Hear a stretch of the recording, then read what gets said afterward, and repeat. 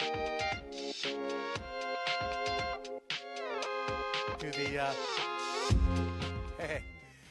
Thank you so much for coming out to the third Zócalo Public Square event in Phoenix.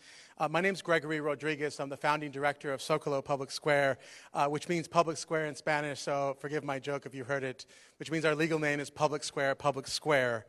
We are a project of the Center for Social Cohesion at Arizona State University. We like to think of ourselves as a living magazine, an innovative blend of on-the-ground events and online idea journalism. Our mission is to connect people to ideas and to each other. All our events are free. They are all followed by receptions to which you are all invited to drink some wine and some beer, to speak further with the evening's featured guests and with each other. We're firm believers that community is built on at least some modicum of alcohol. Woo! Tonight, we're really pleased to have Changing Hands Bookstore here. They will be yes, give them applause, please. They will be selling copies of Andrew Ross's new book, Bird on Fire, Lessons from the World's Least Sustainable City. If you haven't already, please pick up a copy. Based in LA, Zócalo is now bringing our unique model of civic engagement to Phoenix, and we're grateful to the support and generosity of ASU President Michael Crow. We'd like to invite you to check us out online at zocalopublicsquare.org, where the conversation continues with our original daily content, and you can keep an eye on upcoming events as well in the Phoenix area. If you haven't shut off your telephones, please do. Oh, wow, you guys are much better than the people in LA. Yeah, they get to it like 15 minutes in. Thank you. And again, please join us at the post-game reception in the lobby for a glass of wine. And now I'm pleased to introduce Mr. Andrew Ross. Andrew Ross is a professor of social and cultural analysis at New York University, a contributor to The Nation, The Village Voice, and Art Forum. He is the author of many books, including Nice Work If You Can Get It, Life and Labor in Precarious Times, and The Celebration Chronicles, Life, Liberty, and the Pursuit of Property Value in Disney's New Town. His new book is Bird on Fire, Lessons from the World's Least Sustainable City. Please give a warm welcome to Mr. Andrew Ross.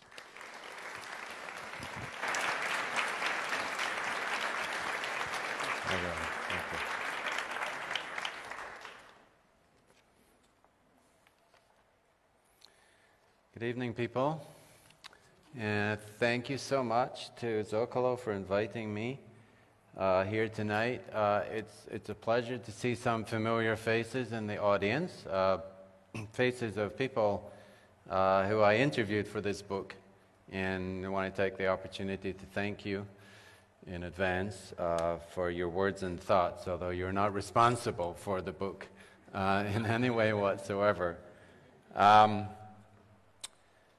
Perhaps you've noticed that climate activists and public officials keep returning from these big UN climate summits in a very deep funk about government inaction.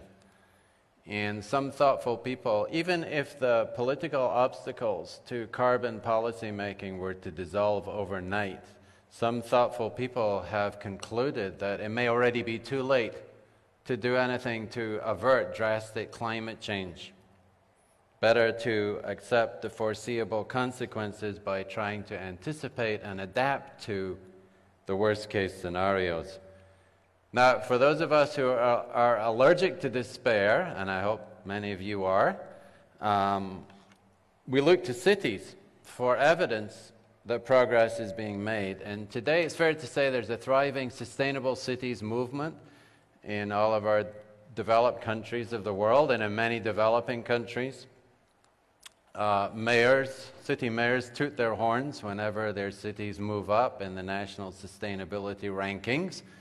And there's even a race afoot to claim the title of America's greenest city. And Mayor Phil Gordon threw Phoenix's hat into that ring last year. Now, why cities? Well, unlike state and federal lawmakers who rule on energy regulation, mayors and city managers are not swayed by the fierce lobbying powers of the fossil industry, so they're relatively more free to push green policies. Cities, without doubt, are on the front line. They generate 80% of the world's carbon emissions. And it's only in dense urban environments that low-carbon living is possible on a mass scale. Even without a decisive shift in energy supply, more compact patterns of urban development can deliver a jumbo boost to decarbonization. But, and it's a big but if City Hall's sustainability plans are targeted only to populations that can afford a sustainable lifestyle, then these plans are part of the problem, will be part of the problem, and not part of the solution. They will further contribute to a social geography which is evident in many of our cities that could loosely be described as eco-apartheid. And this is a term, eco-apartheid is a term for the green gap that Van Jones introduced, which I find quite valuable. What does it mean? It means that increasingly we're seeing how neoliberal investment patterns, consumer niche marketing, and government policies favored by moneyed voters are succeeding in fostering showpiece pockets of green living in our big cities. But these oases increasingly coexist with human and natural sacrifice zones on the other side of the tracks, where populations have to fight to breathe clean air and drink uncontaminated water. Now, if you read the literature about urban sustainability, you find there's a lot that's been written about environmental showpieces like Portland or Curitiba in Brazil, or Reykjavik, Freiburg, or even Singapore. The success of these cities in reaching their sustainability goals have been much written about and are much emulated. More vulnerable or recalcitrant places have other things to teach us, how we go about making green decisions, or whether we even have the wherewithal to make the right ones. And that's why I chose to come here and research and write my book about the struggle of Metro Phoenix to become a resilient metropolis. It's faced with much larger environmental challenges and considerably more resistance from its elected officials than havens of green consciousness like Seattle or San Francisco. But that is why I think Phoenix may prove to be a more useful bellwether of sustainability. If Phoenix can become sustainable, then it can be done anywhere. That at least was the premise that drove my investigations here. Even if it's not the world's least sustainable city, it is a close contender, and in any event, I don't think the title is worth arguing over. More than any other U.S. metropolis, however, Phoenix has channeled the national appetite for unrestrained growth, and as I'm sure most of you know, that American habit of growth is consuming a vastly disproportionate share of the world's resources, including its carbon allotment. If there's any chance of altering that pattern significantly, then the results have to show up in places like this in central Arizona. The challenges, as I'm sure you know, are quite formidable. We have less than 7 inches of rain annually. Our most dependable water supplies are pumped 300 miles uphill from the over-allocated and drought-beset flow of the Colorado River. This region is deluged with over 330 days of bright sunshine, and yet less than 2% of the energy is drawn from solar sources. And from 1990 to 2007, Arizona increased its carbon emissions faster than any other American state, and that was at a rate more than 3 times the national average. Once a haven for TB sufferers seeking respiratory relief, by 2005, the city's infamous brown cloud was drawing the lowest national grades from the American Lung Association for air quality in both ozones and particulates. And of all U.S. cities, Phoenix flew the highest in the race to profit from the housing bubble, and it has fallen the furthest as a result of the land crash. Population growth has been the only real driver of its economy for some time. Building homes for people who build homes, as one of my informants put it, has been a core industry here. And to cap it all, the city, which already boasts the hottest summer temperatures in the northern hemisphere, the city's in the bullseye of climate change, according to the state's leading climatologist, Jonathan Overpeck. It's predicted to heat up and dry out faster than any other region. And this summer's August, which I'm sure most of you recall, was the hottest on record. Even the scorpions were driven indoors by the heat, resulting in a major spike in indoor stings. So even after decades of very lavish federal spending, which continues, lavish federal spending on public works and water infrastructure, after decades of defense industry payrolls that really underpinned the rise of the Sun Belt, or what is sometimes called by scholars the Gun Belt, even with all of this government assistance, the stark vulnerability of the Sonoran Desert habitat here makes it a questionable location for 4 million people, let alone the 9 million people predicted to live here in the megapolitan region, the so-called Sun Corridor that will stretch from Prescott to Tucson in the years to come. That said, many of the world's fastest growing cities are also in semi-arid regions, and so as climate change intensifies, they may well share the same destiny as Metro Phoenix. So the lessons that we can draw from central Arizona may turn out to be applicable all over the world, but especially in the swelling megacities of Africa and the Middle East and Asia. What methods do you adopt if you're someone like me who comes to write a book about the sustainability of a metro region? I've written several book-length ethnographies, but these were studies of relatively bounded communities, a small town in Florida, a new media company in New York, a skilled labor market in East China. Metro Phoenix, of course, is not a bounded community, and it was a much harder nut to crack. So after completing my preliminary research, I decided I was going to interview, at some length, 200 of the city's more thoughtful, influential, and active citizens about the region's prospects for becoming sustainable. I cast a very wide net because I was aiming for broad coverage, and so some of the folks, I'll just list some of the areas I interviewed in: state lawmakers, government professionals in urban planning and economic development, real estate brokers and attorneys, policy analysts, land developers and home builders, nonprofit operatives, small business owners, civil rights champions, energy lobbyists, solar entrepreneurs, engineers and technicians, utility regulators, industrial ecologists, banking economists, artists, curators and gallerists, community activists, affordable housing providers, land trust officials, opinion journalists, urban farmers, archaeologists, tribal activists and officials, green business advocates, environmental justice watchdogs, trade unionists, university administrators, and of course a whole host of scholars in the sustainability field, which is a huge part of ASU's research now. So I combined their experience and knowledge of the metropolis from the interviews with my own assessment of the appetite for change in the region.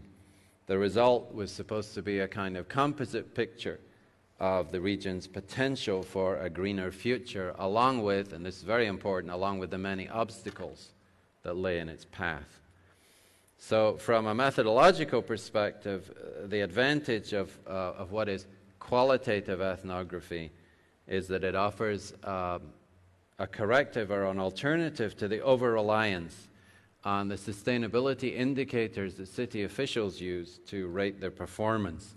And you find that these sustainability indicators are all quantitative in nature.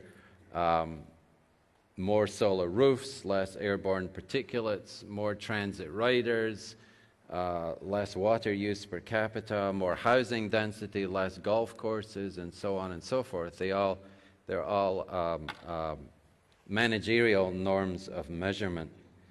And metrics like these convey a purely physical understanding of how cities can be greened. And I think they suggest that the ecological crisis can be fixed by making slight technical adjustments to people's habits and interactions with their daily environment. By contrast, there are no indexes, there are no metrics for measuring the social sustainability of a population, no metrics for measuring environmental justice. And yet, among the findings of my research was that the key to urban sustainability lies less in physical or technical fixes than in aspects of social cooperation, such as whether communities can learn how to renounce self-interested hoarding and practice mutual aid, whether the well-provision can respond to the environmental claims of the poor by strengthening democratic inclusion, whether they can promote access for populations that are habitually ignored by the green marketing of the private sector and also by the green city campaigning of City Hall. And finally, whether officials in City Hall will accept the risk levels of the most vulnerable populations in their cities, the canaries in the mine, whether they will accept these risk levels as the baseline for green reforms and policy making. Now, all of these things are elements of social character, I would say, and trying to measure them quantitatively is like counting grains of sand with a fork. But I found that these qualitative methods that I used were useful to me in a field that's usually dominated by quantitative measures. So, what did I find? On issue after issue, I found that Metro Phoenix was a very good example of deficits in equity, and that under those circumstances, the efforts of its cities or counties, the efforts at green governance on the part of cities and counties was primarily a recipe for managing rather than correcting inequalities. The most obvious example was the distribution of pollution hazards, which show a long-standing pattern of burden loaded against Indian reservations or poor neighborhoods dominated by minorities. Communities treated as dumping grounds for waste disposal and noxious industry are a world apart from those who can afford the aromatic desert breezes and mountain preserves of North Phoenix, North Scottsdale, or Paradise Valley. There's nothing really sustainable in the long run about one population living the green American dream, while across town another is trapped in pestilence. The low-lying geography of South Phoenix, for example, hosts the single dirtiest zip code in America and is home to 40% of the city's hazardous industrial emissions. And if you look at the inner ring suburbs of East Phoenix and West Phoenix, the suburbs that hosted the Cold War high-tech defense industries, you'll now find that they're saddled with the poisonous legacy of these defense industries, some of the worst groundwater contamination in the nation. I brought along a map as part of your handout. If you just take a quick look at that map, it's a map of the contamination plumes in the groundwater in central Phoenix areas. And the Arizona Department of Environmental Quality has maps of single sites of contamination sites, but they don't have an overall map like this, so I asked my research assistant to put together a composite map of all of the contamination plumes, and he'd never made a map before, but I think he did a pretty good job. So you won't find that in the Arizona DEQ website. And in addition, Steve Brittle, who's here this evening, told me about a recent report, Joint Air Toxics Assessment Program study from 2006, which has recently gotten a lot of attention, that has to do with vapor intrusion. And vapor intrusion is soil gas which enters overlying buildings that are above the contamination plumes. Most people really don't know, certainly most new arrivals in Phoenix have no idea about the poisoned groundwater that flows beneath them, especially in downtown areas, the ones that work in downtown areas. But those who do assume that, it's all underground. But soil gas works its way up into buildings that are above ground, and this is becoming a big issue. And in fact, the Phoenix examples have brought down a lot of national scrutiny on the issue. They're sort of test case examples. So by contrast, these inner ring suburbs in South Phoenix, by contrast, it's to populations in the affluent northern reaches of the metro area that most of the technical green innovations are being marketed. The solar technologies, the hybrid cars, the low-impact landscaping, green building techniques, and the like, adding to the range of eco-options already available to affluent residents, making them the kind of environmental equivalent of new apps on their iPhones. So the question is, how do we prevent these areas from turning into eco-enclaves, hoarding resources and knowledge about sustainability from others? Either the green wave has to lift all boats, or we will find ourselves left with a very dismal lifeboat ethic, which was first proposed by the ecologist Garrett Hardin, in which those not already on board are left behind. A similar lesson applied to the other areas which I broke down my research, and these would be the urban growth machine, downtown revitalization, water management, solar energy, and immigration policy. Traditionally in Phoenix, concerns about the environmental costs of urban sprawl have revolved around the toll on non-renewable water supplies, the impact on air quality of commuting patterns, and encroachment on fragile desert ecosystems. By contrast, the steady transfer of resources, jobs, and wealth and amenities away from center city areas to the suburbs and urban fringe have attracted much less attention as environmental concerns. Planning, taxation, and energy policies that favor low-density suburban life have been tilted against the needs and aspirations of central city residents, whose neighborhoods are now food deserts, far removed from decent employment and amenity centers. Green modifications to upscale master plan communities on the urban fringe will not remedy the indifference. The construction of, say, higher density, new urbanist style developments on the fringe, and one that already exists, Verado, out near the White Tank Mountains, and proposed large-scale new urbanist developments like Superstition Vistas or the desert proving grounds of the Mesa Gateway complex. These will not do much to reduce the region's carbon footprint and are likely to enlarge it greatly if they give a new lease of life to the growth machine. By contrast, a concerted program of equity-minded green investment in the hundreds of vacant lots that dot central urban areas would transform and humanize the character of a metropolis that is still in the deepest financial hole of any U.S. city. Sunflowers, I think, are a very good start, but only a start. For most urban planners and quality of life advocates, downtown revitalization has been the preferred antidote to sprawl, and it has not bypassed Phoenix, as I'm sure you know. In the battle over downtown Phoenix, there's a whole 2 chapters in my book about the battle over downtown Phoenix. Artist communities have played a huge role.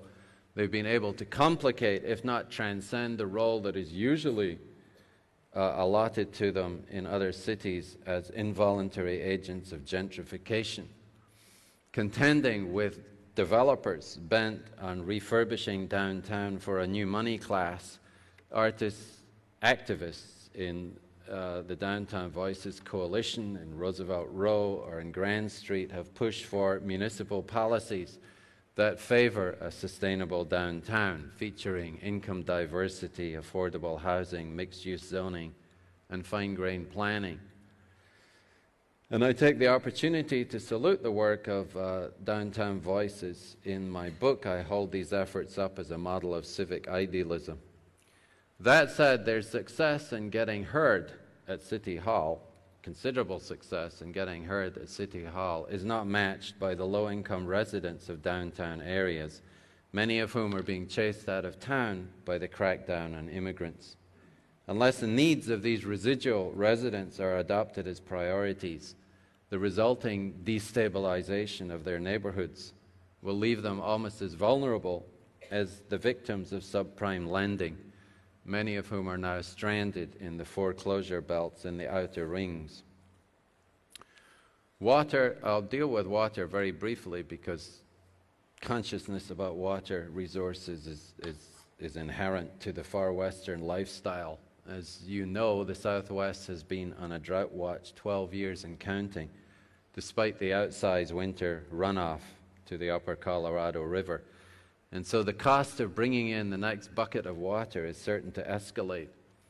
If and when water shortages begin to show up, the capacity of cross-town communities to share their supplies with one another will be a very telling test, if not the most telling test, of resilience and mutual aid. The Hohokam here in the Phoenix Basin, of course, faced a similar test of regional cooperation and ultimately failed, joining the growing list of ancient riverine civilizations that did not respond well, sociologically speaking, to the tightening of resources. And all prudent estimates I could find suggest that it's not too late to discourage the growth in the urban periphery of the very populations who will be most hard hit by water shortages, because it's those populations on the fringe and in ex-urban areas that will be the most hard hit. Again, more briefly, in solar energy, because much of my chapter in solar energy is highly technical, Central Arizona has some of the best solar exposure in the world, and so fledgling plans to harness the state's most abundant natural resource are the one major hope of recovery for the economy. It seems, however, that the Arizona legislature is zealously committed to throwing obstacles in the path of renewable energy at a time when concerted support is most needed. And the nuclear energy certainly is a preferred option of the state GOP. No less contested is the bold requirement for distributed energy generation set by the state's Utility Commission. The Arizona Corporate Commission, I think, has done well to implement a very generous distributed generation quota or carve-out, but it doesn't help matters, in my view, by allowing the state's utilities to impose a regressive surcharge on all of their customers, including renters and poor homeowners, in order to subsidize roof panel installation by the well-heeled ones. This is a clear example, I think, of inequity in action. The last object of my study, which is immigration policy, or anti-immigration policy, is one that hardly crops up ever in discussions about sustainability, but it should do so, in my opinion. The state's increasingly harsh anti-immigration laws are certainly spurred by the anxiety of Anglos about losing demographic and political dominance to the burgeoning Latino population here. But I think these inhospitable responses are also shaped by what I call neo-Malthusian fears, stoked up by nativist groups about population pressure on scarce resources. Now, one of the things I found here was that there is a causal environmental link between Arizona's documented migrants and their Anglo tormentors here in Maricopa County. Climate change is fast drying out northern Mexico. Right? Climate change doesn't stop at the border. It's fast drying out northern Mexico. And so you could conclude that it's a significant portion of the border crossers to Arizona can already be classed as climate migrants or climate refugees.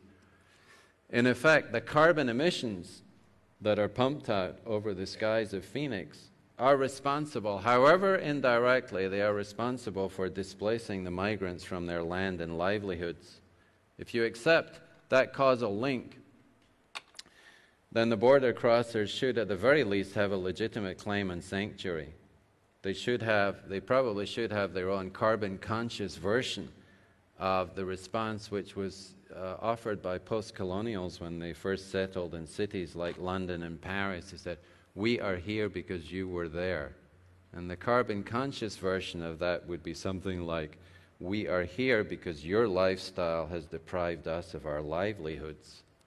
It's not as pithy as the first one, but I need to work on that. I think you get the picture, though. However, nativists seem hell-bent on turning the state into the kind of exclusion zone that is very distinctive of resource hoarding. So it's fair for me, I think, to conclude, and I do in the book, that Arizona's bitter fight over immigration is perhaps the first real skirmish in the climate wars to come, when the threat of global warming will increasingly be used to shape immigration policies around a vision of affluent nations or regions as heavily fortified resource islands. Is this enclave mentality already at work? Internationally, you could say the ugly side of the debate about carbon emissions has centered on who has the right to go on polluting and which portions of the world's population will be sacrificed.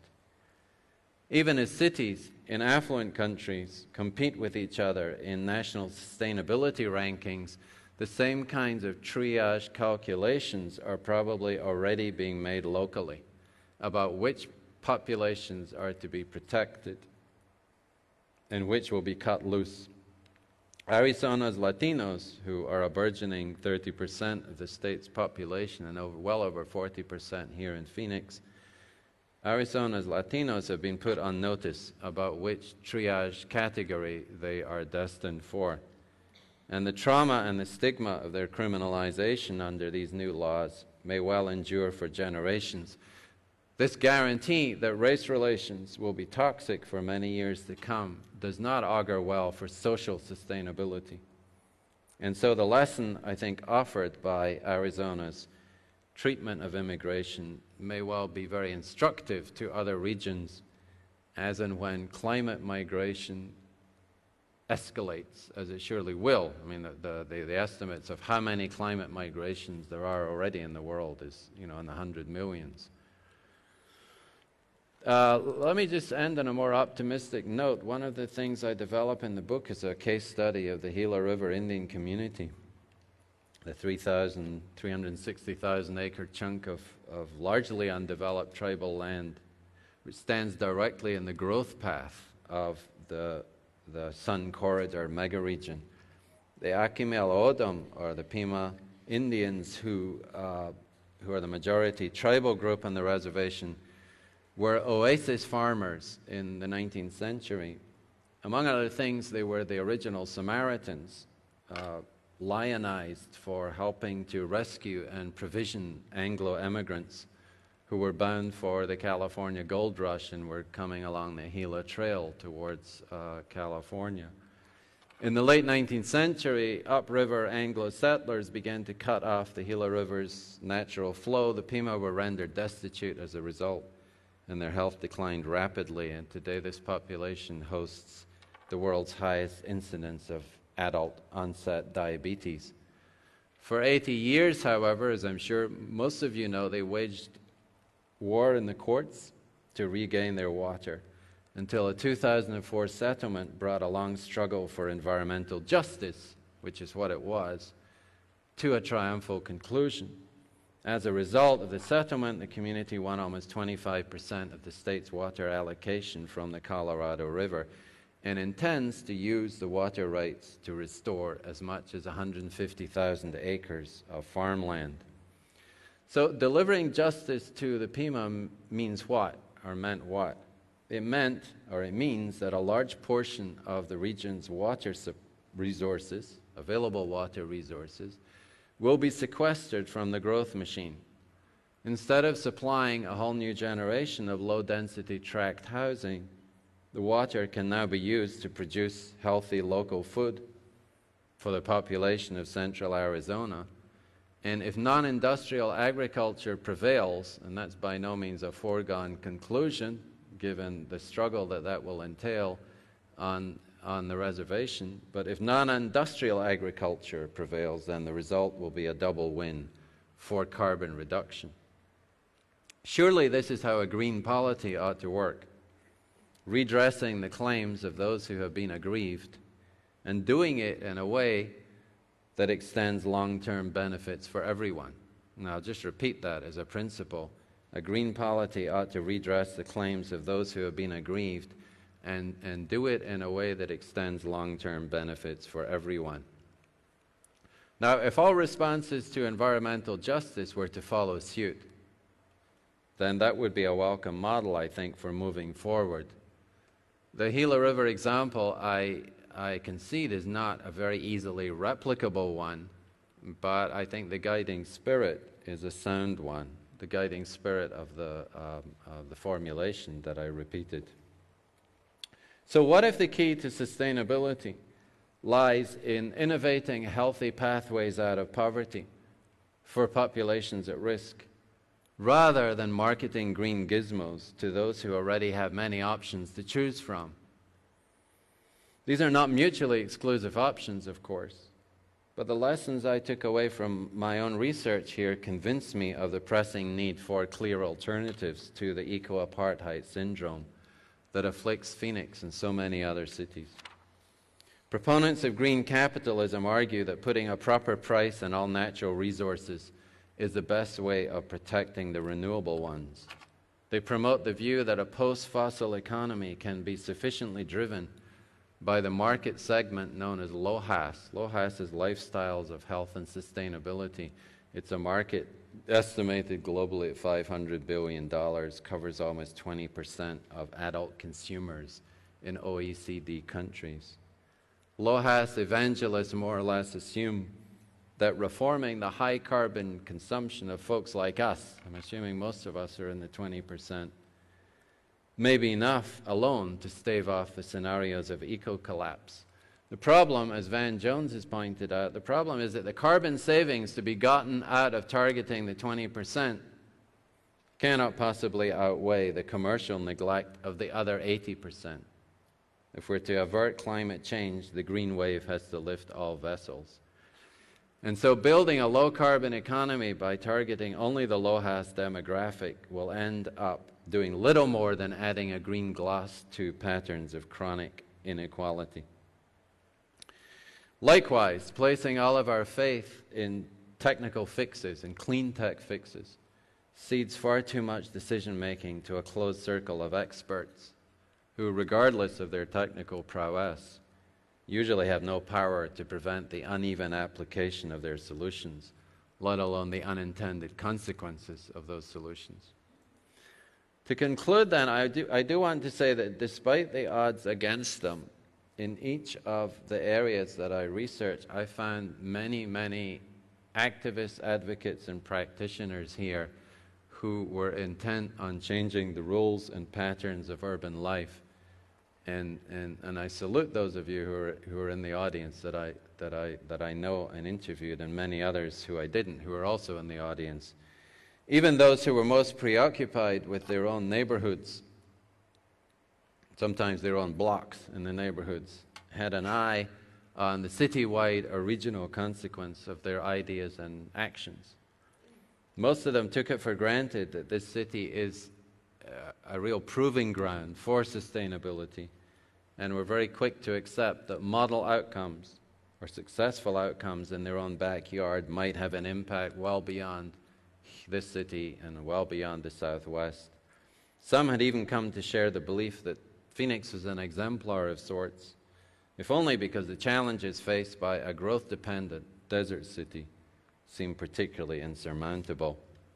They're certainly right in concluding that cities are on the front line. And if urbanization is an open-ended process, and this is something that Jane Jacobs fervently believed, if urbanization is an open-ended process, then the greening of cities like this one is a grand act of improvisation. Maybe the last heroic effort in places like this where it can still make an appreciable difference. Thank you.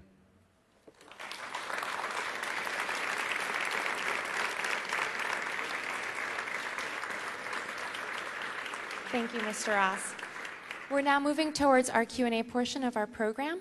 If you could please raise your hand. There are two of us going around with microphones. Jennifer's on that side, over here. Just raise your hands and please come out to the aisles to us. We are recording this, so please speak into the microphone. And first question? Jennifer? I have a question on your right. Hello. I am one of those evangelists that you think are doomed to fail. And you touched on many points, but the one I'd like to challenge is the idea that anyone would hoard green technology.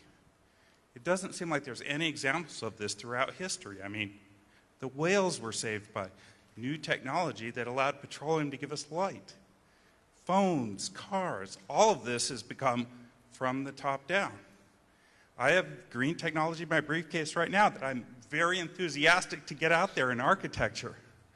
So, could you address the idea that anyone would want to hoard that sort of thing? Well, I guess, I mean, there are short answers to that, and there's a long answer that sees the hoarding in over a larger period, a larger duration. Look at the Limits to Growth report, which appeared in 1972. This was the report that put on notice the world's industrial elites that growth, unrestrained growth, was unsustainable over the long haul.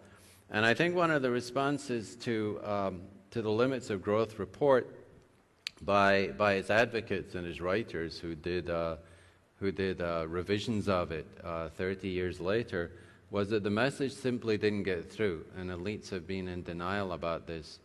I think the evidence from the last 40 years almost has been that the message did get through, and that the polarization, the redistribution of wealth and resources in the course of the last 40 years or so is very much evidence of hoarding. That the message got through, and elites have been squirreling away resources and amenities and wealth and technologies for the last 30 years in ways that are fairly well documented.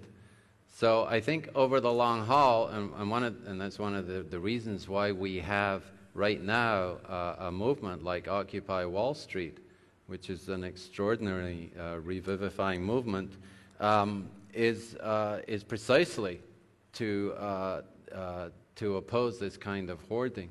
That's the much larger picture. I have another question on your right. Thank you. Hi, my name is Ray Alfini, and I have a response to that. I'm an engineer. I've been involved in solar energy for since the 70s, and SRP and APS have known about the abilities of solar thermal water heating to be very advantageous as a quality of life issue for all people. And just recently are we now getting more and more involved in putting solar thermal systems on roofs. And this has been around for 50 years or more. Israel's almost on 90% solar water heated. So yes, there is hoarding going on. Thank you. And why is that, Ray? Why is that? You've thought a lot about this, I know.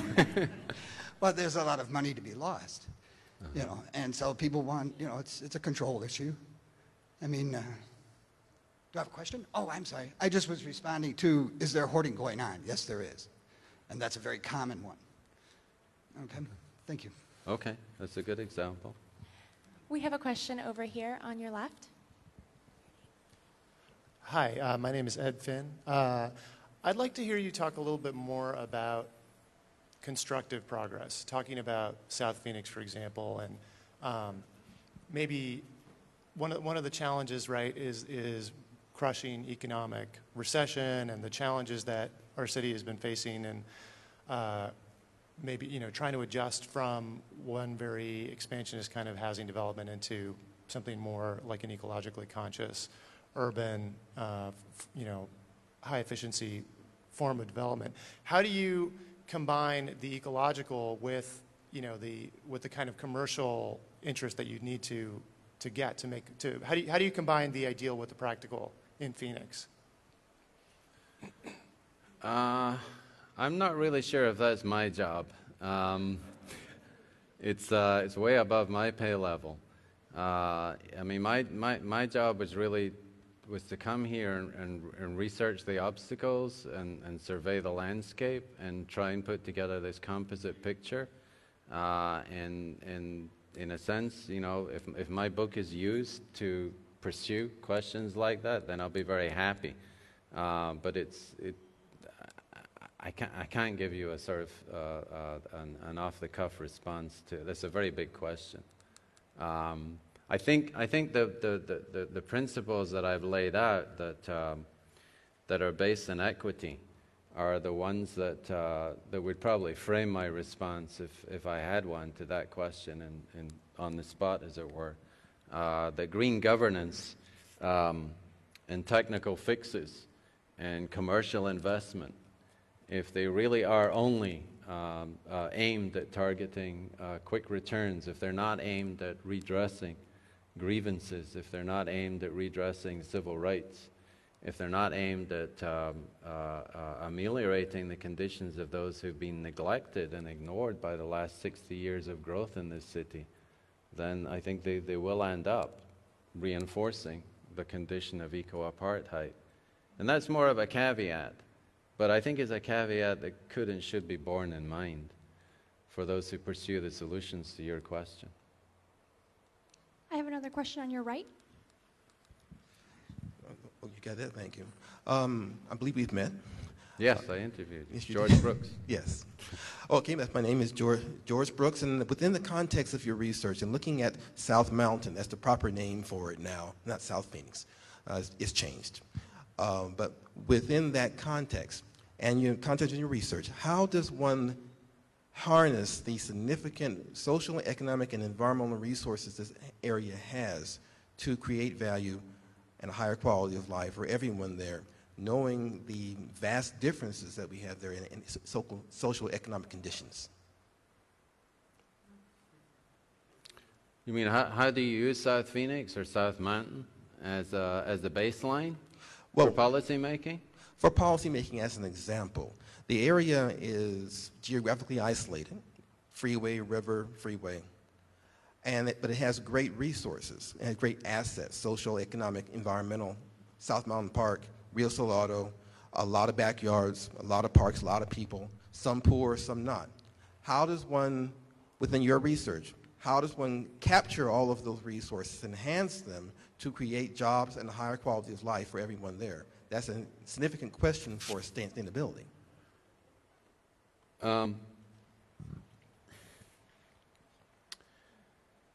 Phoenix is one of the worst examples of job sprawl, just to choose one of those.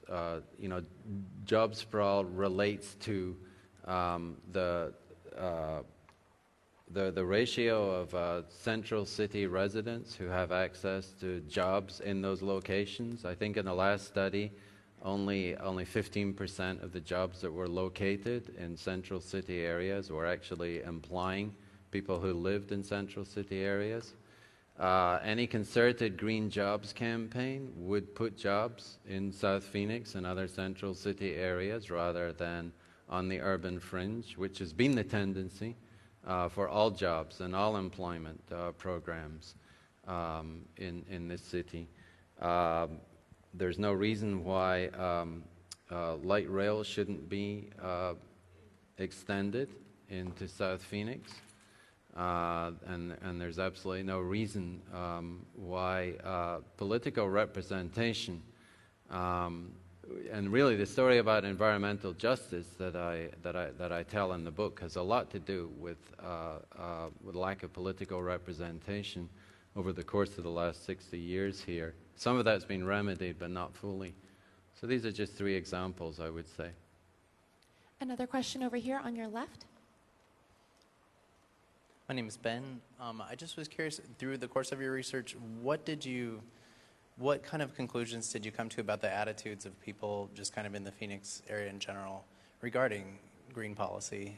Like, did it have a positive tone overall, or is it, how did it sound, I guess, is my question. The thing that surprised me the most, actually, was how very few people had an apocalyptic vision of Phoenix's future. Hardly anyone harbored a vision of eco-collapse for Phoenix who live here.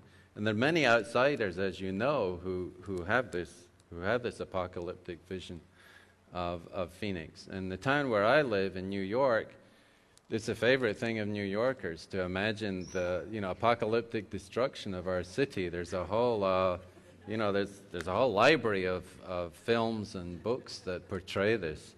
I couldn't find, the only one I could find in Phoenix was a Harlan Ellison novel called A Boy and His Dog, which was a movie, early Don Johnson vehicle movie about post-apocalyptic Phoenix Basin, where a sort of idealized Midwestern town had been built underground. So I didn't find that consciousness here, except among the closest I came to was people who had a training in biological science and who studied the adaptability of other species. And so they tended to look at humans the same way and found the adaptability of the Phoenix man to be wanting in some respect, and so could envisage that this might be destructive in the long run. I don't know why this was the case, though, that people don't have that dystopian view of the future. Maybe it's because we sit in the ruins of another civilization here, or some other reason. I couldn't figure it out. No one else could either. Do you think it has to do with people's hope in technology and the idea that we technologically will be able to overcome these obstacles? Were you getting that sense at all? I don't know. Some part of it probably has to do with the resident boosterism I'm in awe of the boosterism in Western states. It's phenomenal to me. I mean, again, I'm from New York. I'm a transplanted European. I don't have that worldview, but it's certainly a considerable element of the social character here. So maybe that's part of it. I don't know. I have another question on your right. Hi, I'm Matt Garcia, and I live downtown, but I work in Tempe. And one of the reasons why I did that is because of the light rail. Yeah. And I know that the previous question, you answered that a bit about the expansion, but it's kind of a relatively new thing. And I'm wondering if you could tell me, maybe assess the effect of the light rail in Phoenix in terms of bringing businesses closer to where people live and creating a greener environment. Mm-hmm. What has been the net effect of the light rail? Well, my impression is it's been a bigger success than people expected. But let me tell you a story about the rejection of light rail in Scottsdale, which I think is a more revealing story in some way. Scottsdale, some of you may know, has a nationally renowned green building program, and almost 40% of the development during the height of the housing boom took advantage of the green building program and the incentives that were offered. And it fits very well with what some people think of as the Scottsdale lifestyle, which is very individualistic in nature, and fits very well with the sustainability culture of North Scottsdale. But efforts to introduce sustainable urbanism in Scottsdale have been much less successful. So there's a very firm demarcation line between the kind of sustainability features that would decorate an individual lifestyle and things, like mixed-use zoning and light rail and higher density and so on and so forth, which are part of the toolkit of sustainable urbanism that are considered persona non grata. And I think it's the distinction between the two, which is part of what I was trying to get at in some of the arguments I was making, that we have a kind of checklist attitude towards sustainability, that different communities can cherry pick from a whole list of things that come under the rubric of sustainability. And each community will choose different things. The people in Scottsdale choose different things from, say, folks in downtown Phoenix. But for populations that have been deprived of basic needs in terms of housing, education, health care, and clean air and clean water, these things may seem like really not just luxuries, but almost insults when your basic needs have not been taken care of or catered to. So that's the sort of third level of non-access to sustainability that is here and on display in this town. Thanks. My name's Devin Brown. Thanks for being here tonight. I'm just wondering what evidence you have that says migration here has more to do with climate than something like NAFTA or an economic policy. I don't have any data. And I couldn't say, as you put it, I couldn't say it has more to do with the impact of NAFTA. Clearly, the impact of NAFTA has been considerable, and that has been well documented. What has not been so well documented is the climate migration. There are a few studies which I could point you to that have tried to estimate the number of people who've moved out of rural areas in northern Mexico as a result of desertification and drought over the last 15 years or so. How many of them have ended up in Arizona? I haven't done that. I haven't done that kind of interviewing. But you have to conclude that a large number have, because a large number of border crossers come directly here. They don't go through cities anymore. I don't have the data, but this would be a good study for someone in this city to do. It would be a very interesting study. We have time for one more question. We'd like to thank Mr. Ross for being here, Arizona State University, and the Herd Museum for having us. I want to remind you that Changing Hands is here selling copies of Mr. Ross's book, Bird on Fire, Lessons from the World's Least Sustainable City. Please pick up a copy at the reception, which will be held when you look towards the back, towards the left, just out in the lobby. So please join us, have a drink, have a good time, and thank you for being here.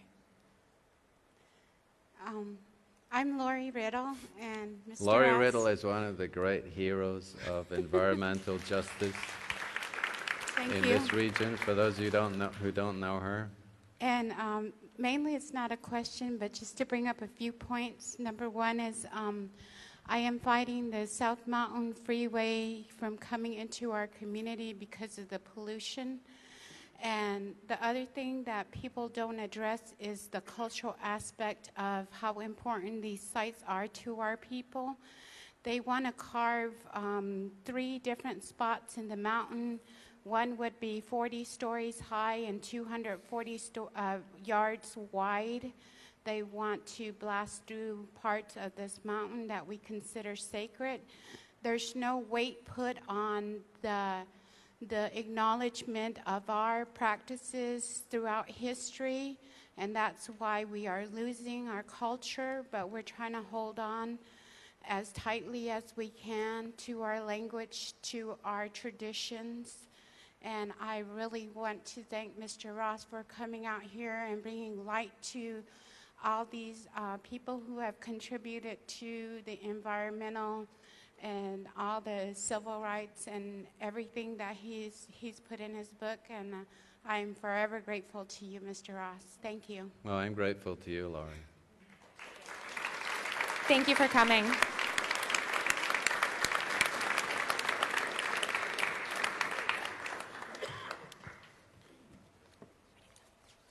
Thank you for coming, guys. We'll see you at the reception.